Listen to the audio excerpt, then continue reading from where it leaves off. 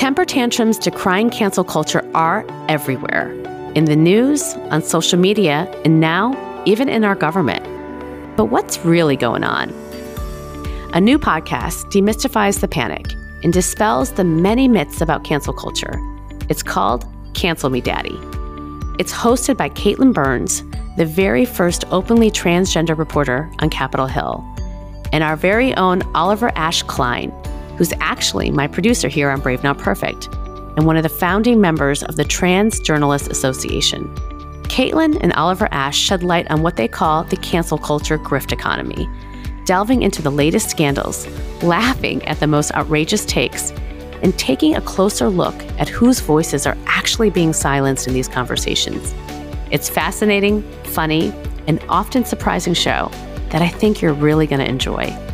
Subscribe to Cancel Me Daddy right now, wherever you listen to podcasts, or you might get canceled.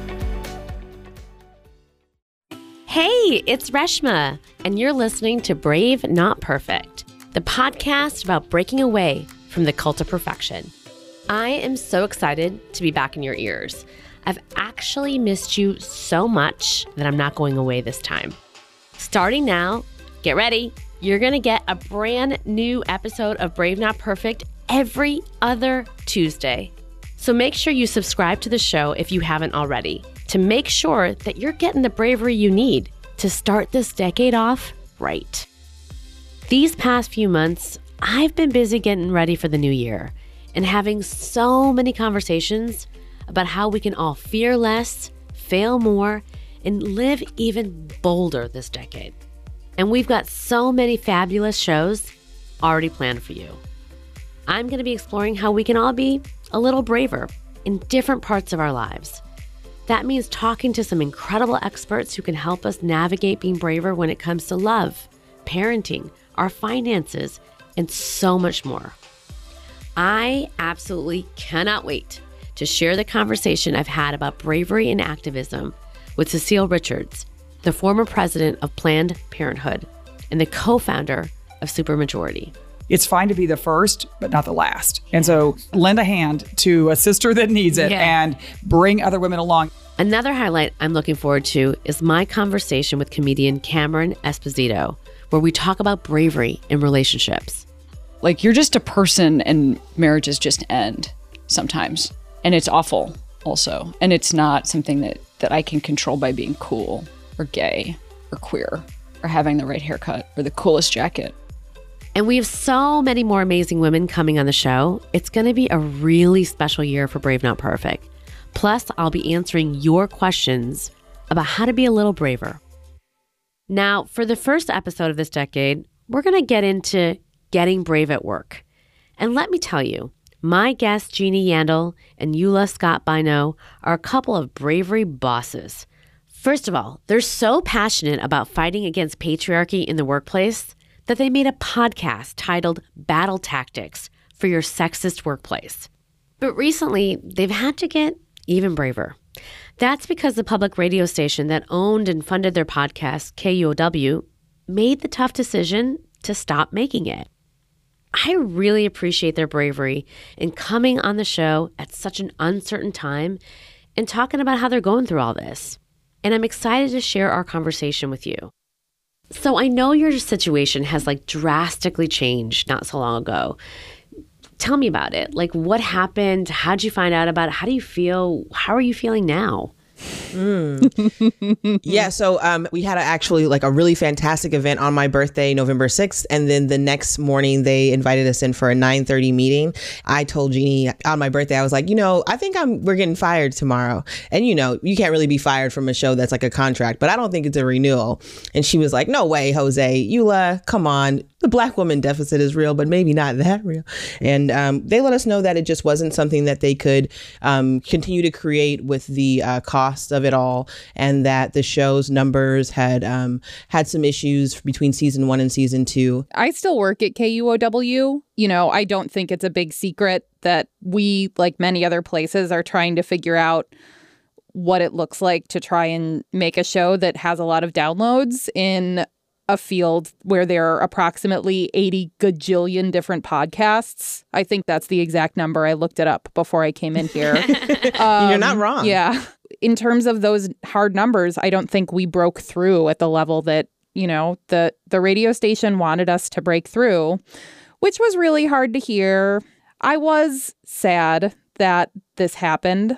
I was hopeful that we would continue, but I wasn't sure how it was going to work. One of the things that we figured out making season 2 is we kind of ran at it really, really, really hard. And we had a crazy deadline schedule that we had set up. It was really hard to meet. I ended up having a medical issue in the middle of it that I decided not to say anything about because I wanted to get the season done. So I ended up, once our production schedule was over, I went into surgery like a week later. Wow. So there was a lesson there that, Yes. Perhaps deciding that you are going to make something really quickly and you're going to meet a really intense deadline is not nearly as important as other things like your health, for example. Absolutely.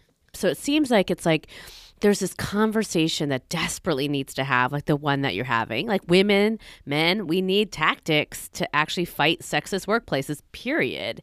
And it doesn't really matter how many downloads or eyeballs or ad dollars there are. Like we need a space for that conversation and that content. And it shouldn't happen where you feel an enormous amount of pressure to the point that it's coming at your health. Like they need to happen in a healthy space. Yeah. And the thing that I keep hearing, I don't know if you're having the same experience, Eula, but like I keep hearing, this conversation is so important. This podcast has to continue. Please don't let this podcast end. And which is really nice on the one hand. It's like, yes, I agree. I don't want this podcast to end either. And I don't think Eula or I intends for it to end. But on the other hand, it's like, okay, now we just have to figure out like what it looks like to make sure that this thing exists in a way that doesn't murder either one of us. Yeah. Have you been thinking about what's next? Or are you just like taking time to process? What do you think is next? It's really interesting trying to think about how the show continues, because I think the next conversation would be what just happened, right? Like, how did we create something or go down a path of right and good and then still end up in a position where, despite literally everybody saying that they wanted something to come to fruition, that it was a good message and a necessary message, the one woman of color is now out of work. For me to lift that load, it would require me to shelf so many other parts of my life, like I did for the show initially. Yeah. Oh, that just sounds hard. Yeah. I know. And then I think what we're going to have to do is take a year, like a whole year, to probably really unpack everything and get together what conversations we want to have. And then maybe don't start those conversations till, we've had that much time. Because I think too, people will, if they really are excited about, a season 3, I think we'll also have the funding for a season 3, but at that point too. But we need more support, you guys. For whoever was listening who's like, oh, I love this show and I think you guys should keep going. Don't just tell us to keep going. Like, for real, Jeannie and I have a lot to do right now. Instead, call us or email us and let us know how you can give us some money. I don't want your money, because that just seems weird. But what we really want is the ability to do this and to spread it as far and wide as we can. And I'm a huge believer in history being the thing that's going to take us into the future, which I know sounds so weird, but like, we're making history right now in these moments as we're having 3 women conversating about workplace sexism. And I think it's really important that all of these podcasts are made so that people are able to listen to them at some point. And there is something really valuable to what would come out of season 3. We just have to make sure that we have the freedoms to make it, and not freedoms that take away from our ability to clothe our children, keep them insured, or keep food on our table. So you guys just suffered a big setback, and that's hard. Like, people are always worried about failing because they think that failure can break them. And for some people, it actually can literally, like, physically break you. Oh, we had a breakdown. I know. So how did you talk to me about how you recovered? Because I'm looking at the two of you right now, and I know there's sounds, but there's also a lot of strength that's coming out of the both of you, right? So talk to me about the recovery from failure. Was it hard? Was it easy? Has it, what are your tactics on that? Here's what I figured out. I figured out that, like, it's okay to not know everything right now and to realize that things are going to become clearer as we move forward. So here's what I know right now, that Eula and I really like working together, that Eula and I, regardless of what happens with the show, are going to be friends and we're going to like be in each other's lives, which is really important. And I know that there are people who actually want to help shepherd us into this next world where a season 3 happens, where some iteration of Battle Tactics for Your Sexist Workplace exists. And I know this because they've like gotten in touch with me and they have wanted to set up meetings. I think it's fair to say that probably Battle Tactics for Your Sexist Workplace failed here at KUOW in meeting the objectives that everybody wanted it to meet. But that doesn't mean that this show was a failure, and it doesn't mean that we failed. Mm-hmm. And I know there's a future, and even though I like to know everything, Eula's the idea person. I'm the person who likes to know everything. I don't know everything right now, but for like the first time in my whole adulthood, I am okay with that. And that actually feels kind of cool.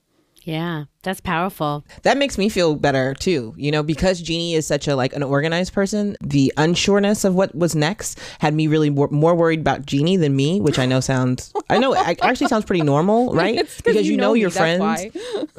For me, I've had to start over again. And so like I'm prepared for that in a lot of ways and not a lot of ways too, right? Because it's different being 35 and it's different being a mother. It's like those are big differences probably this time. Yeah. I want to talk about your show a bit. First of all, where did the name of your show come from? Yeah, it was like all a dream. So I think Eula came up with a name and she thinks I came up with the name. Jeannie came up with a name. So what it is we're brainstorming names and we're trying to come up with things that aren't sexist. The one that was the most like tongue-in-cheek that I thought was funny was Battlestar Hysterical. Initially, Battle Tactics for Your Sexist Workplace was like the tag under the title. So it would be, you know, Battlestar Hysterical Battle Tactics for Your Sexist Workplace. And then we kept saying this over and over. And I was like, oh, it's just the tag. And I was like, it just needs a sing song under it. It's like Battle Tactics for Your Sexist Workplace. And so I recorded that and I sent that to Jeannie. Because I woke up the next morning and I was like, why did Eula send me a voice memo at like 1 o'clock in the morning? And it was you singing Battle Tactics for Your Sexist Workplace. And I was like, that's all we need. We just need people to be able to Google it. You know, I think it's something really valuable in a name that is just Googleable. If that makes sense. I think it's important for a woman to be able to sit down at her computer at work and say, oh my gosh, this is the most sexist workplace. Hey, listen, my organization's called Girls Who Code, right? Same thing. You want to learn how to code? Okay, then you go on and you find us. So it's very easy. So your show focuses on like tactics. What were some of your favorite battle tactics? For me, I would say all of them are like get a posse, get organized, you know, build with people. So many of our tactics are impossible to really, or so many of our challenges, I should say, are impossible to accomplish individually. That's an interesting question because some of my favorite people that we talked to continually reminded us that like, if you are suggesting that just lift yourself up by your bootstraps and then sexism and racism won't be a thing anymore, like that is false. And that just like makes things worse and also creates this impossible situation where somebody thinks they're a failure because they're not fixing institutional racism and sexism by like whatever dressing for the job they want or something like that. Even with that, the stuff that I thought was really interesting was addressing your own mindset about who you are and what you're capable of. We did an episode on imposter syndrome, and one of the guests talked about she studies neurology and she's written a book about how emotions are made in the brain. And she talks about paying attention to the things your body does when you think you're not prepared for a situation or you don't belong in the room, like your palms start sweating, you get a little shaky. And she was like, look, that's not your body saying you're not ready for this. That's your body having like a reaction that it has every time it's about to learn something new. And your brain is just telling you this story. But if you can maybe assign a different meaning to those physiological reactions that you're having, it's not about you not being prepared. It's about you getting ready to go into battle. And I loved that so much, that idea. I love that. So it's like, you know, like people say that your number one fear is public speaking and people always get afraid. And I always tell people that your fear or the fact that you're sweating or you're nervous means you actually care. It doesn't mean that you're like assign again a different word, a different meaning to what's happening to you physically. So I know you guys say that every workplace is sexist. Now at Girls Who Code, it's mostly a workplace of women and women of color. And I'm always thinking too about the things that we do that reflect patriarchy. Teach me something. I would say that patriarchy is just, the culture is just everywhere, man. And it bleeds out of us kind of, right? It bleeds out of how we judge each other's outfits and our looks, right? To, you know, how we bring up casual conversation and what we talk about in the workplace. It's really interesting to me what I feel comfortable talking about even around women versus the things that I really need to talk about. Like sometimes I really need to talk about like what I'm making for dinner and how to like plan that meal and to prep things and to really get organized around surviving a weekend with my family and having to manage all of the things that are going to be expected of me as, you know, a working woman these days. And instead I'm talking about the things that I feel like are just like casual conversation. And maybe I'm not building enough on things that where I can come together with people. You know, I always think about words that get thrown around that feel really good when you say them, particularly in a workplace. I keep landing on this word passion and passionate. That shows up in like hiring language and job listings. It can come up in performance evaluations when you're sort of talking about whether somebody's happy. There's a DEI powerhouse here in Seattle named Jodi Ann Burey who talks about authenticity as well, which is something else that comes up a lot.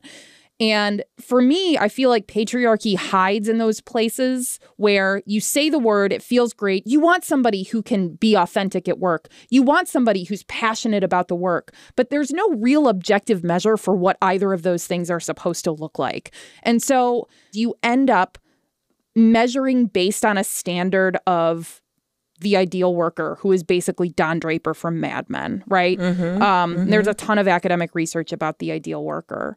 And so for me, it's like patriarchy kind of hides in those corners where you're talking about like, you've got to be passionate about what you do. I mean, do you? Because passion is not a sustainable state. It's supposed to be a temporary state.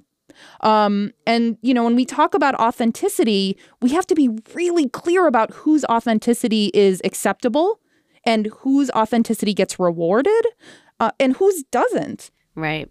So what are some of your bravest workplace moments? I mean, you say brave and I think foolish. Because for me, the most brave moments, I usually get fired like the next day. And that's fine. That counts. That is brave because you don't, it's like Cardi B, no F's given, right? I do give. I want a job and I want a paycheck. I would love to just stay somewhere and just like be able to flourish long enough. You know what I mean? Yeah. But I'm okay with how much movement is required for me. Like, I know that that's going to be like my life story. Movement is like my thing. Do you know what I mean? Yeah. And so I'm okay with that version of it. So, but if I'm thinking like most brave and foolish, I'm a huge NPR listener. And, you know, you hear all the time that like this has been partially funded by the Ray and Joan Kroc Fund or whatever. So I had this impression in my head that Ray and Joan Kroc, the owners and, you know, handlers of McDonald's, were like good people. And so there was this community center opening in Boston that was the Ray and Joan Kroc Community Center that is owned and ran by the Salvation Army. I was like, this is probably somewhat in the same lane and vein as NPR, and I would love this job. That's not true. The Salvation Army is the complete opposite of an NPR station. It's the complete opposite of progressive. So I was working at the front desk and I really enjoyed the community part of it. But after just a couple of weeks, one of my coworkers was promoted to be in charge of everyone at the front desk. And he had no experience at all. And he couldn't even use a computer. And what ended up happening was this was his first job in some time, but he started taking all of my ideas. And this happens to a lot of women, right? Where somebody's just asking you questions and then you're like looking at them and you're going, yeah, but I told you that yesterday. And so why are you asking for like background on that idea today? Oh, because you're telling this to our boss. And now our boss wants you to like evaluate and elaborate on this idea. And you don't have background to it because it's all my idea. And he did this a little bit for a little while. And then I just couldn't handle it. I'm not going to get ran over. And so we had a meeting where he was presenting my ideas and he kept pointing to me to elaborate. And I kept just giving him out more opportunity to do it himself. No, you go for it. And before I knew it, his face was twitching and he was sweating. And the next day I was fired for not transferring a call properly. So, wow. You know. That's an amazing story. Yeah, I mean, I was out of work. I call that brave. Jeannie, got any good ones? Oh, man. Probably the bravest thing that I have done recently is I keep thinking about what my future looks like and what projects I want to work on here at KUOW without having a full understanding of what my entire future looks like. Does that make sense? Yes, it does. Yeah. It does. You're taking it day at a time rather than the 10-year plan. Yep. Yes, exactly. My manager often asks me, what do you want to be doing in 5 years? What's your 5-year plan? Those kinds of questions. And in the past, I have come up with something because I know I'm supposed to have an answer. And when we recently had that conversation and that question came up again, for the first time, I was able to say, I don't actually know. I don't know. And that for me feels scary. And so I'm going to go with that being bravery. That is bravery because that's brave, not perfect. So how can listeners follow you guys and support your work? All of our social media channels are still active. BTSW Podcast on Twitter, on Insta. We have a Facebook group, BTSW Podcast, that is still really robust and really active, which was one of the coolest things that I have ever seen. Like, there is such a community around this. It's amazing to me. Eula, is it fair to say that people can follow you on Twitter too? Oh, yeah. So with me, Eula Scott Bino is, I think, my Twitter. On Instagram, it's Eula Lurene, EULALURENE. And then honestly, if you want to just email me personally, my email is eulalurene@gmail.com. And I know that sounds weird to give out your email to people, but I love hearing from people and getting like inspired to keep on pushing. Aren't Eula and Jeannie fabulous? Well, good news. They're not going anywhere. The two of them are going to stick around and help me answer some of the really smart and thoughtful questions you've been sending me about bravery in the workplace. Stay tuned. I want to tell you about another podcast I'm loving called The Brown Girls Guide to Politics. It's from Wonder Media Network, and it's all about amplifying the voices of women who are too often forgotten in most media coverage. It's the one-stop shop for women of color who want to hear and talk about the world of politics. I wish a show like this existed before I ran for office the first time. In season 1, host Ashanti Golar spoke with women like Stacey Abrams, who are literally changing the face of politics. Now Ashanti's back for season 2, bringing women of color to the front lines of politics. This season, it's all about service, overcoming barriers, and understanding how to make positive changes to our everyday lives by taking a stand. Catch season 2 of The Brown Girls Guide to Politics wherever you get your podcasts. So are you looking for something to listen to in between episodes of Brave Not Perfect? Hungry for some more courageous feminist voices? Tune into Popaganda, Bitch Media's twice-monthly feminist pop culture podcast. Popaganda's glamour season is streaming now. It'll explore feminist fashion, witchy beauty rituals, the death of diet culture, and more. This show is hosted by the feminist writer, editor, and digital media superstar, Carmen Rios. She's spent over 10 years talking back from the feminist front lines. Popaganda features feminist activists, thinkers, and legends alike. Each episode grapples with the urgency of a feminist future, and it charts a course towards cultural change, which is what we desperately need. Don't just sit pretty. Subscribe to Popaganda today, wherever you get your feminist fix, to make sure you don't miss a minute of the glamorous stuff yet to come. Hey everyone, I've been really inspired by all your stories of bravery and thoughtful messages so many of you have been sending in. A lot of you have been asking for advice about how to be brave, so I wanted to take some time to answer your questions. Jeannie and Eula are sticking around to help out, so let's dive in. So you ready? Yeah. All right, our first listener has this to say. I'm currently thinking about looking for a new job, but my current job has no idea. I have a lot of loyalty to my team and my supervisor, but the job I'm in right now is just not bringing me joy, and I want to pivot.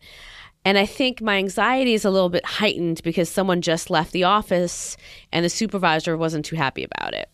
So my question is, how do I navigate the process of leaving a position without burning a bridge? I would say don't worry about burning a bridge so much as following your own individual path. You know, if you're happy with everybody, I would say that. I would say, man, I'm so happy with all of you guys. I just don't want to be a dentist anymore. Yeah. I wonder what specifically the supervisor is unhappy about, whether it's how the person quit or just in general, like now there's somebody I have to replace. This person quit and now I have more work to do and now I'm mad about that. It sounds like this person does have a good relationship with everybody they work with for the most part. And they've had a pretty good run at where they are. So if one supervisor is going to be unhappy because more work is created for them, I don't actually know if that's on the listener. It sounds like burning a bridge and upsetting a supervisor might be two different scenarios here. So it kind of sounds like they're doing everything right. Yeah, I guess. But if what you're saying is true, though, Jeannie, they could totally, hire their replacement, if that makes sense, and stay for training and, and offer that up in that exit. Right. Like, I love this job and I love y'all. It's just not the right fit for me. I actually really like to train the next person coming in. I always think sometimes it's about how you leave. Like you give your 2-week notice, you get your successor ready, you make sure there's a smooth transition. And I know I feel like when people do that, I got nothing but love for them. Mm-hmm. Okay, so I got a good one here. It's an important one. A listener wrote in asking, how can I be brave enough to tell someone their performance isn't up to standards? Yeah, that's hard.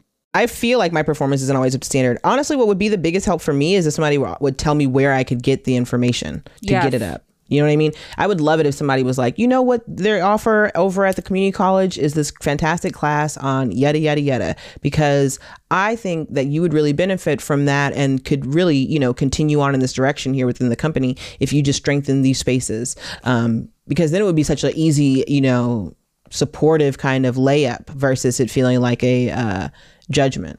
You have to make sure that the person you're dealing with actually knows what the standards are to begin with. I can't tell you how many times I've been in rooms where people are fretting over somebody's job performance, and then there's a realization that perhaps there was never any real clarity to begin with. I mean, go back to the job description, go back to whatever metrics you have. If no metrics exist, there you have learned something. Mm-hmm. And it could be very helpful to create metrics. Okay, so here's another one. One of our listeners wrote in asking, how do you propose a big change at a company when you just started working there? Oh my gosh. If you're a Black woman, don't do it. Just give yourself at least, 6 years to suggest anything.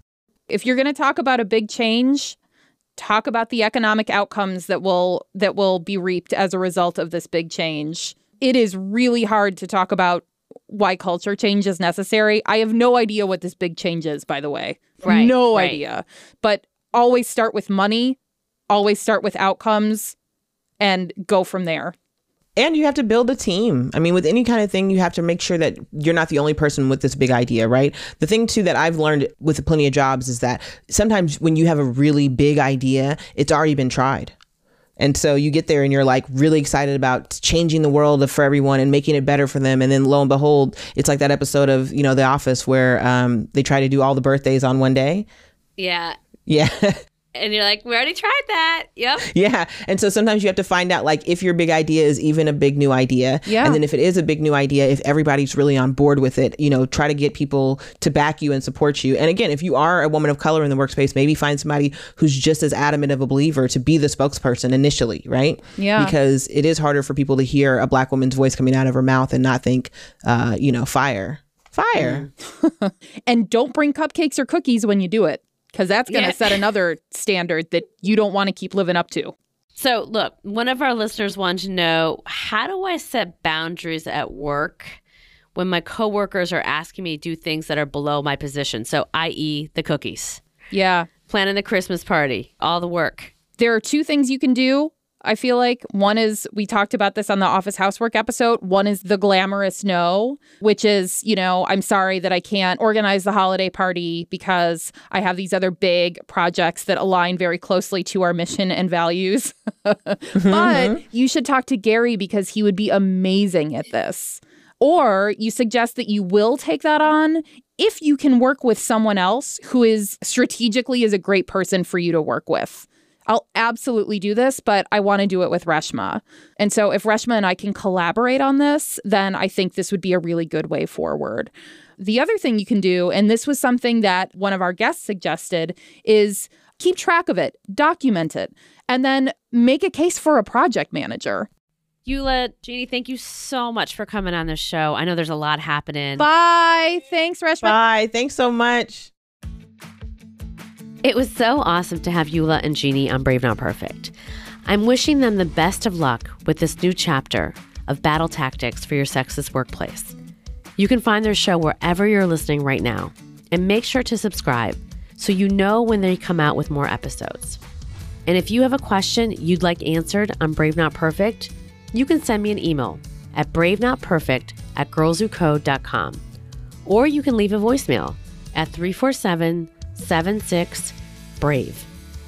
And if you haven't already, subscribe to Brave Not Perfect to make sure you're getting the latest episodes to live your bravest life. Hey, I'm Ashley. I'm the producer of Brave Not Perfect. And coming up on our next episode, Reshma is going to have a conversation with Shannon Watts. Now, if you don't know Shannon, you should. She's been called the NRA's worst nightmare because of the work she's done heading Moms Demand Action, which is a gun violence prevention group.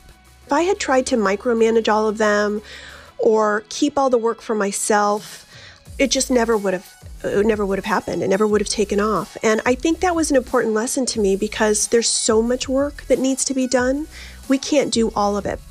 It's such an incredible conversation that you're not going to want to miss. So if you're not already subscribed to Brave Not Perfect, now's a great time to change that. Thanks so much for joining us for today's episode of Brave Not Perfect. I'm your executive producer. Tanya Zaboronic and Charlotte Stone co-produce the show, and we get incredible support from Deborah Singer and Jenny Josephson. And I want to give a special shout out to Allison Wilson. She edited, mixed, and mastered today's episode and was such a big help in getting this one out the door. We've got so many good shows planned for you this year, and I'm so excited to share them with you. Your next one's coming in 2 weeks. See you then.